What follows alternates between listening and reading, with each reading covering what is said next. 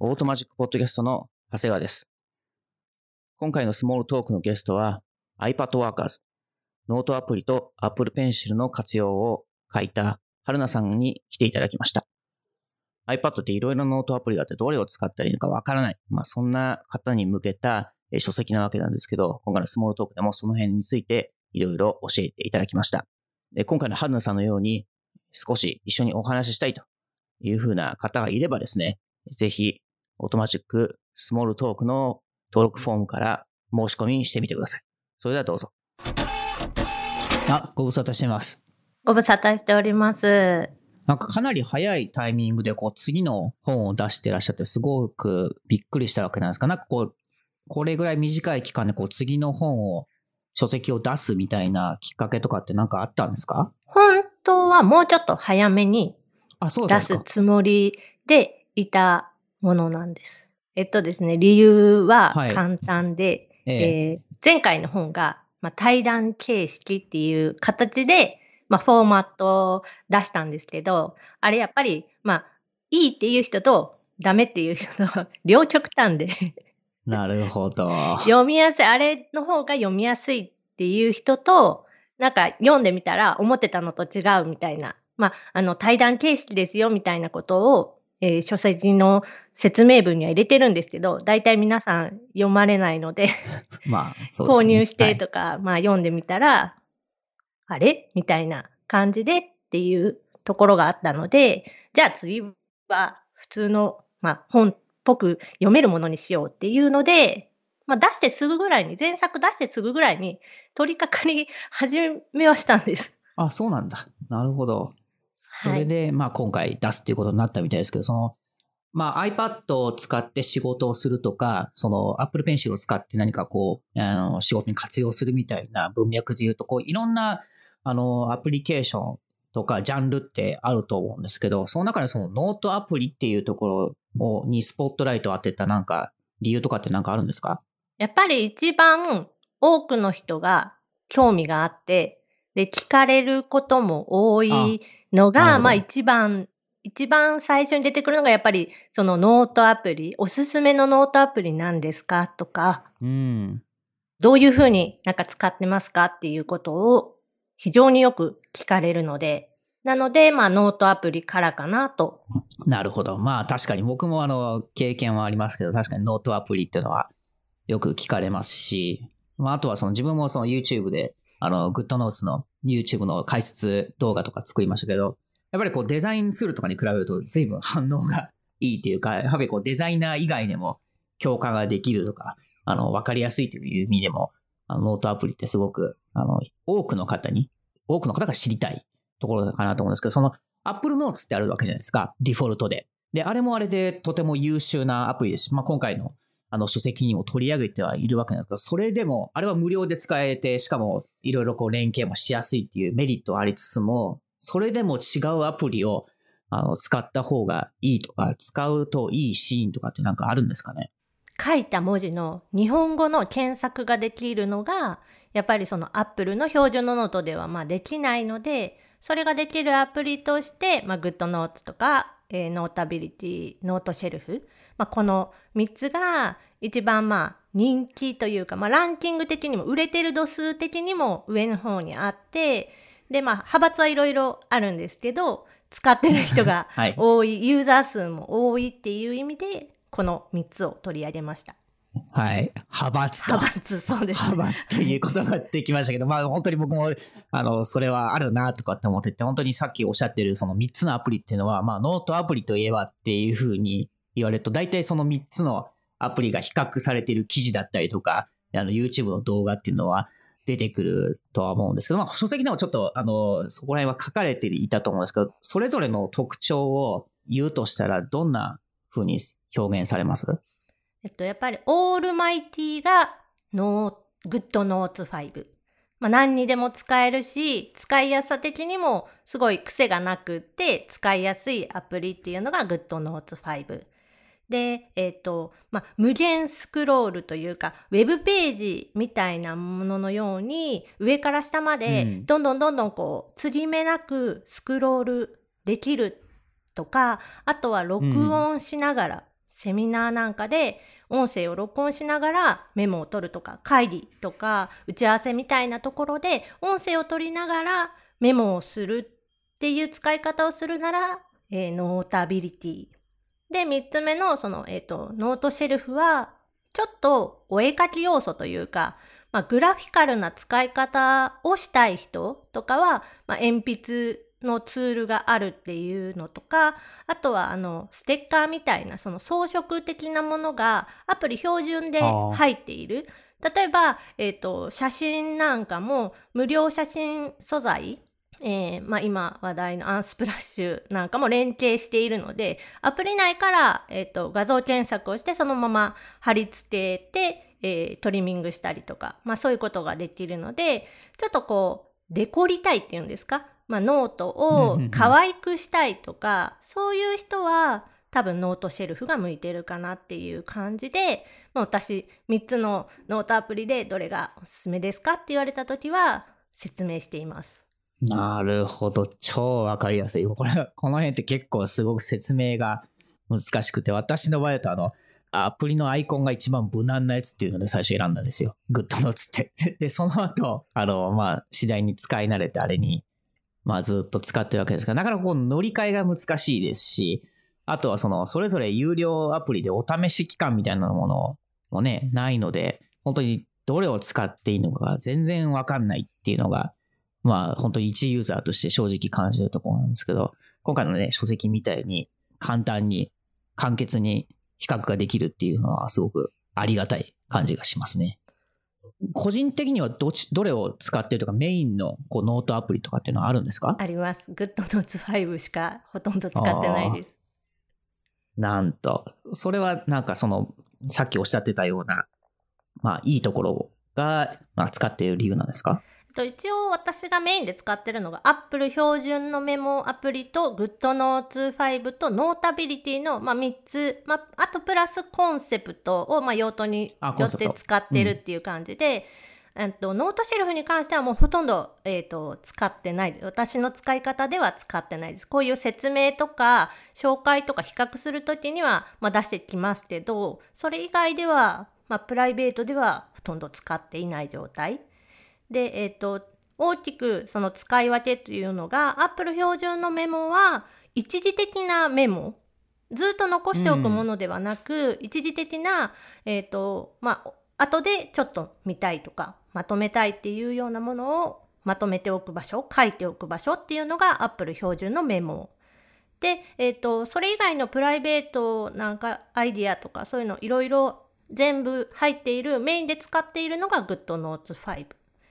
で、あと、ノータビリティがその仕事で受けているもののフィードバックというか、修正ここやってくださいねみたいなのを PDF でもらったりするので、それを入れる場所として、ノータビリティを、分けている。プライベート自分で作ったなんかメモとそういう仕事の指示書っていうので種類を分けて、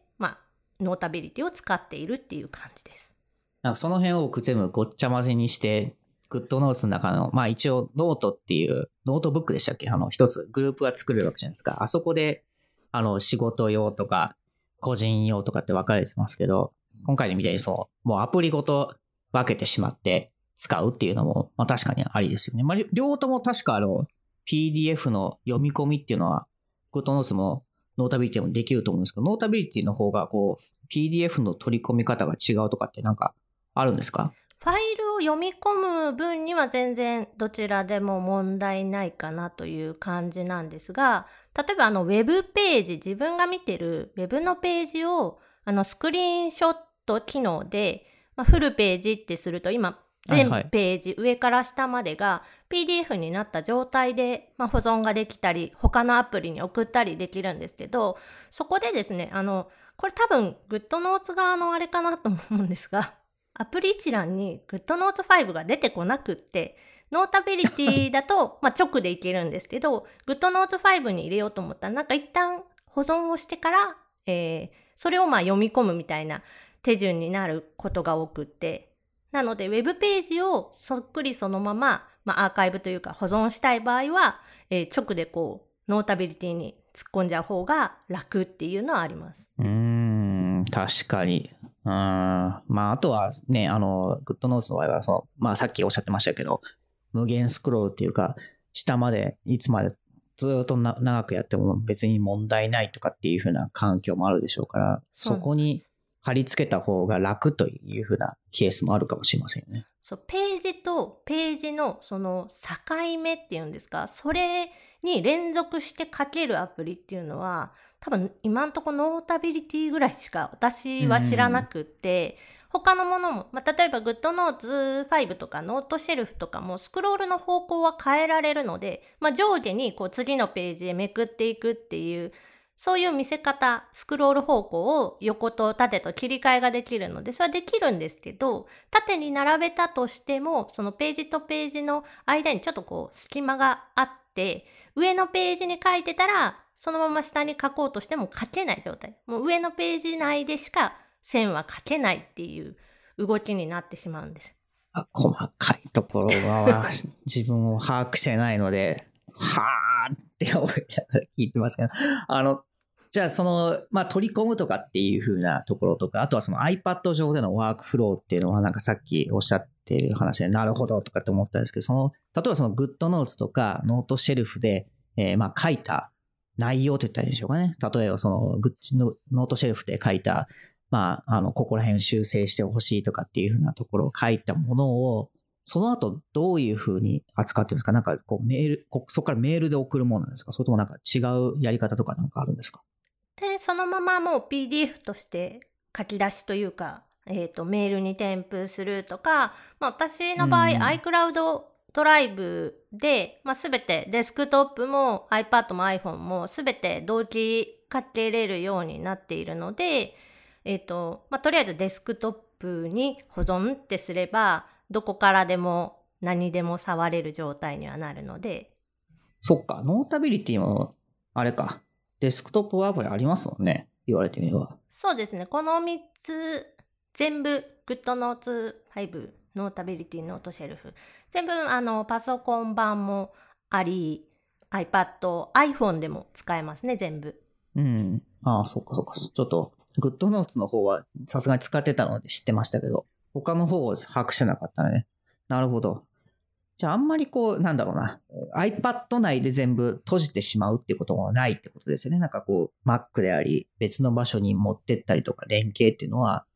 それほど難しくないなっていう風な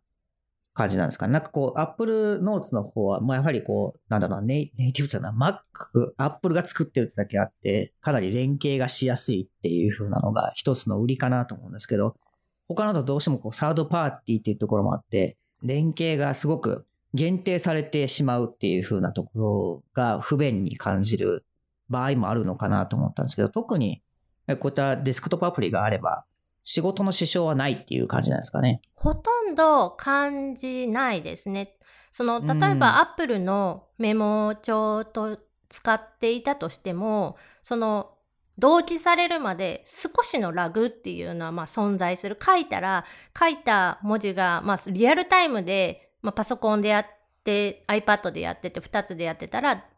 書いてる文字がそのまま見えるっていうよりかは、書き終わった後に少ししたら同期勝手にされて入ってくるっていうようなイメージなので、GoodNotes5、ノータビリティ、ノートシェルフすべてに関して同じようなタイミングでは同期されているので、そんなに気になるような遅延みたいなことは起こらないですね。小さなアプリって言ったらいいのかな。インディー系の小さなアプリになってくると、どうしてもこう iPad だけしかないから、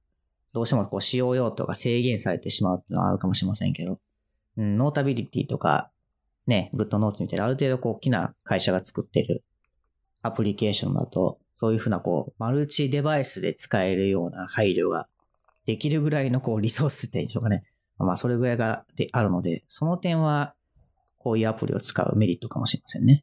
そうですよね。iPad だけでしか使えないよりかは、やっぱ iPhone でも、Mac でも同じように開けるし、で、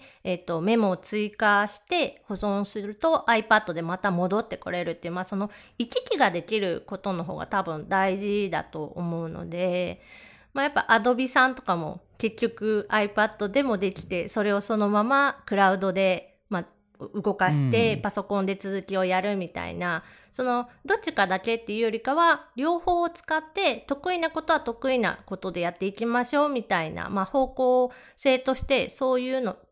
やってるところが増えてきたので、このノートアプリに関しても iPad で得意なこと、手書きで書くのはやっぱ iPad の方がペンシル使えば得意ですし、タイピング、文字を入力するとかであれば、パソコン、キーボード使った方が、便利なこととかもあると思うので、そっちを使うみたいな風に、使い分けることもできるので。今、手書きで Apple Pencil でっていう話を聞いて改めて聞いてみたいんですけど、もう紙のノートを使うっていう機会っていうのはあるんですか？ないです。私は、2年前、2、3年前ですかね。この Apple Pencil が第2世代になったタイミングで、紙のノートはなくなりました。ゼロになりました、完全に。すごい。これやろうと思ってなかなかやれない人もいますし、慣れの問題もあるのかもしれませんけど、こう乗り換えれたきっかけであったりとか、これならいけるって思った操作感だったりとか体験とかってあったんですか？まず、一番大きかったのがやっぱり Apple Pencil の第2世代の充電方法とペアリング方法が変わったこと。初代の Apple Pencil はどうしても途中でペアリングが勝手に切れてしまって、再ペアリングするのに、ライトニング端子のところにブスッと刺した状態でペアリングし直さないと使えないとか、あとは、私が悪いんですけど、部署なので充電をこまめにしないため、気がつくと Apple Pencil の充電が、ゼロになって使えない、すぐに使えないみたいなことが、よく起こってたんですね。で、それが第2世代になったことで、iPad の側面にペタッと磁石でくっつけるだけでペアリングもでき、さらに、そのくっついてる間中、充電されているので、ゼロになることは iPad 本体の充電がなくならない限り Apple Pencil の充電がゼロになることはほとんどありえないとい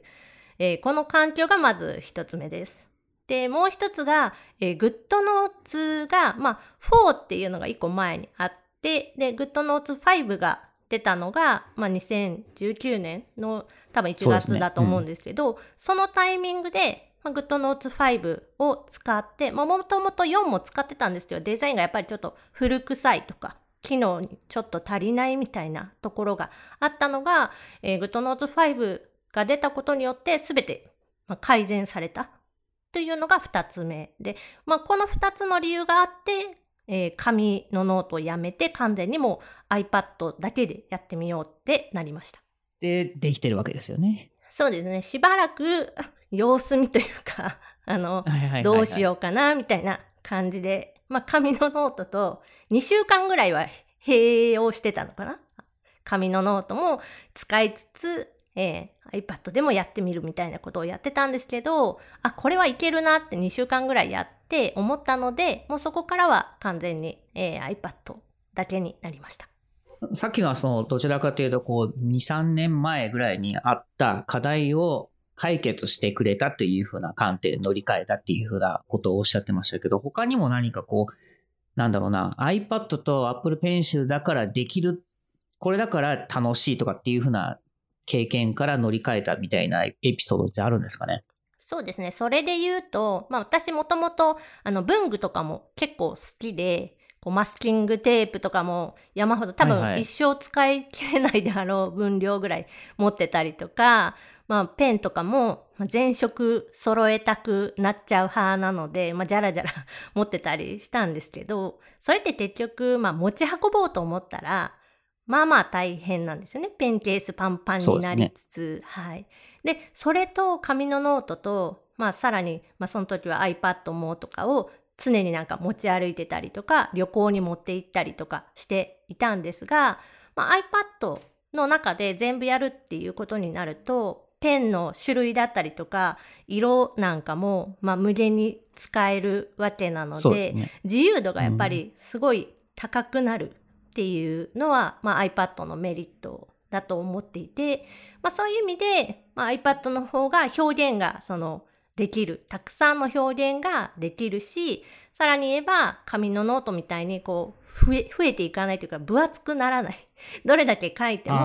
iPad の質量というのは変わらないので、常にこの重さ、iPad と Apple Pencil の重さだけで、たくさんのものを持ち運べるみたいなところも iPad のメリットかなと思ってます。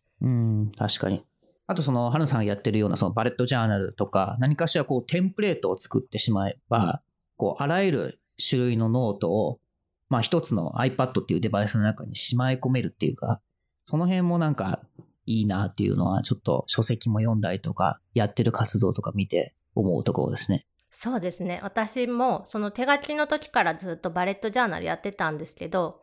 セットアップと言われる、週の初めだったり月の初めに、1ヶ月分だったり1週間分の枠線を引くみたいな作業が起こってくるんですけど、私それどっちかっていうとあんま好きじゃなくっていつもめんどくさいなって思いながら定規で線を引いたりとかしていたのが、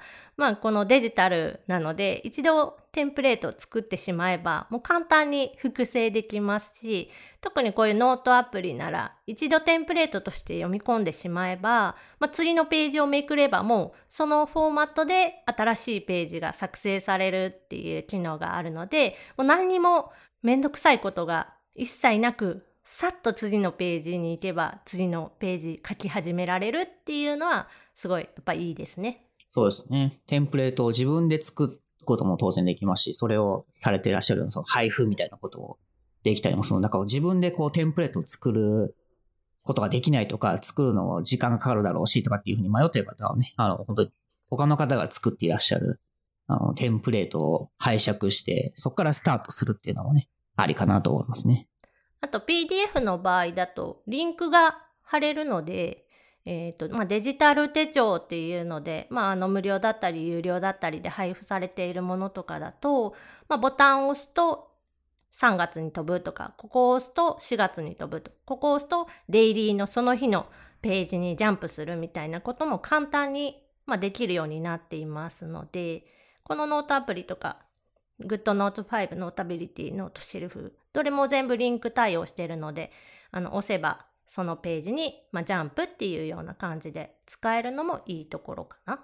ねえ、これ僕がちょっと言っただけで、あれですよ。このアプリとこのアプリとこのアプリでできるからっていうふうに答えが返ってくるのはちょっとめっちゃありがたいですね。結構わかりにくいので、この辺の企画のやつって。しかも微妙じゃないですか。PDF の読み込みができるっていうふうに、チェックボックスがウェブサイトに貼ってあっても、それが実際リンクが動くのかとか、他のアプリでどうなのかっていうのを把握するのに、ちょっと結構時間がかかってしまうので、そういうのを教えてもらうのがありがたいですし、あと書籍にもね、そういったことが説明されているので、ぜひチェックしていただきたいんですけど、これと、書籍のは、一つのマイルストーンとして、大きな一つの成果物かなと思うんですけど、いつもの活動としては、ゴリゴキャストやってますよね。今何回目でしたっけ？いや、もう600何回かなですよ。これ。ちょっと今私ページ開いてますが、今631回目っていうのが、この収録をした時点では、出てるわけなんですけど、600回ですよ。私なら300回ですからね。可愛いもんですよ。時間がね、収録の1回の、ポッドキャストの時間が、10分。最近ちょっと長めにしようっていうので、20分ぐらいを目安に、毎日、平日やってて、で、今はちょっと子供の春休み期間なので、ちょっとお休みというか、不定期になってますけど、また子供が学校行き始めたら、平日更新に戻る予定です。で、そこでもその iPad の使い方だったりとか、ワークフローの話とかもされてますよね、たまに。そうですね。基本的には夫婦2人ともこういうガジェットとか、新しいそういうウェブのサービスとか、そういうものがもともと好きなので、それを使ってこういうことをやってみたらこうなったみたいな話だったり、新しいサービスこういうの使ってみたとか、こういうアプリを見つけたみたいな、話も含めいろいろな、観点で話をしているという感じです。なのでね、もし今日の話で面白そうとか、もうちょっと詳しく聞きたいみたいなことがあったら、こちらのゴルゴキャストの方、チェックしていただきたいわけですけど、他にも今後こう、安野さんのこう、活動とかをフォローしてみたいとかって思ったら、どうしたらいいんですかね？もし、iPad のことをメインで知りたいのであれば、今、サブスタックを使ってですね、iPad ワーカーズのニュースレターという形で、週に1回無料のそのメルマガというかニュースレターを配信、しているので、よかったらそういうのも登録してもらえると、iPad のこと、私が発信していることっていうのを、メールで受け取れます。これはいいですね。ちょっと今私見てますけど、頻繁に更新されてますし、あとはね、iPad にフォーカスしたっていうふうな、先ほどおっしゃってましたけど、情報を入手したいってなったら、確かにこれがいい感じですね。はい。ジャンルはもういろいろなんですけど、とりあえず縛りとしては、iPad のことっていうことで発信しているので、そちら登録いただければまとめて見れるかなと。はい。今後も、僕は Twitter 上でフォローしていろいろ見させてもらってますけど、いつもiPad 系のチップスとか、こんなんあるよとかっていうふうな情報は楽しみにしてますので、今後ともよろしくお願いします。はい。こちらこそよろしくお願いします。今日はありがとうございました。はい、ありがとうございます。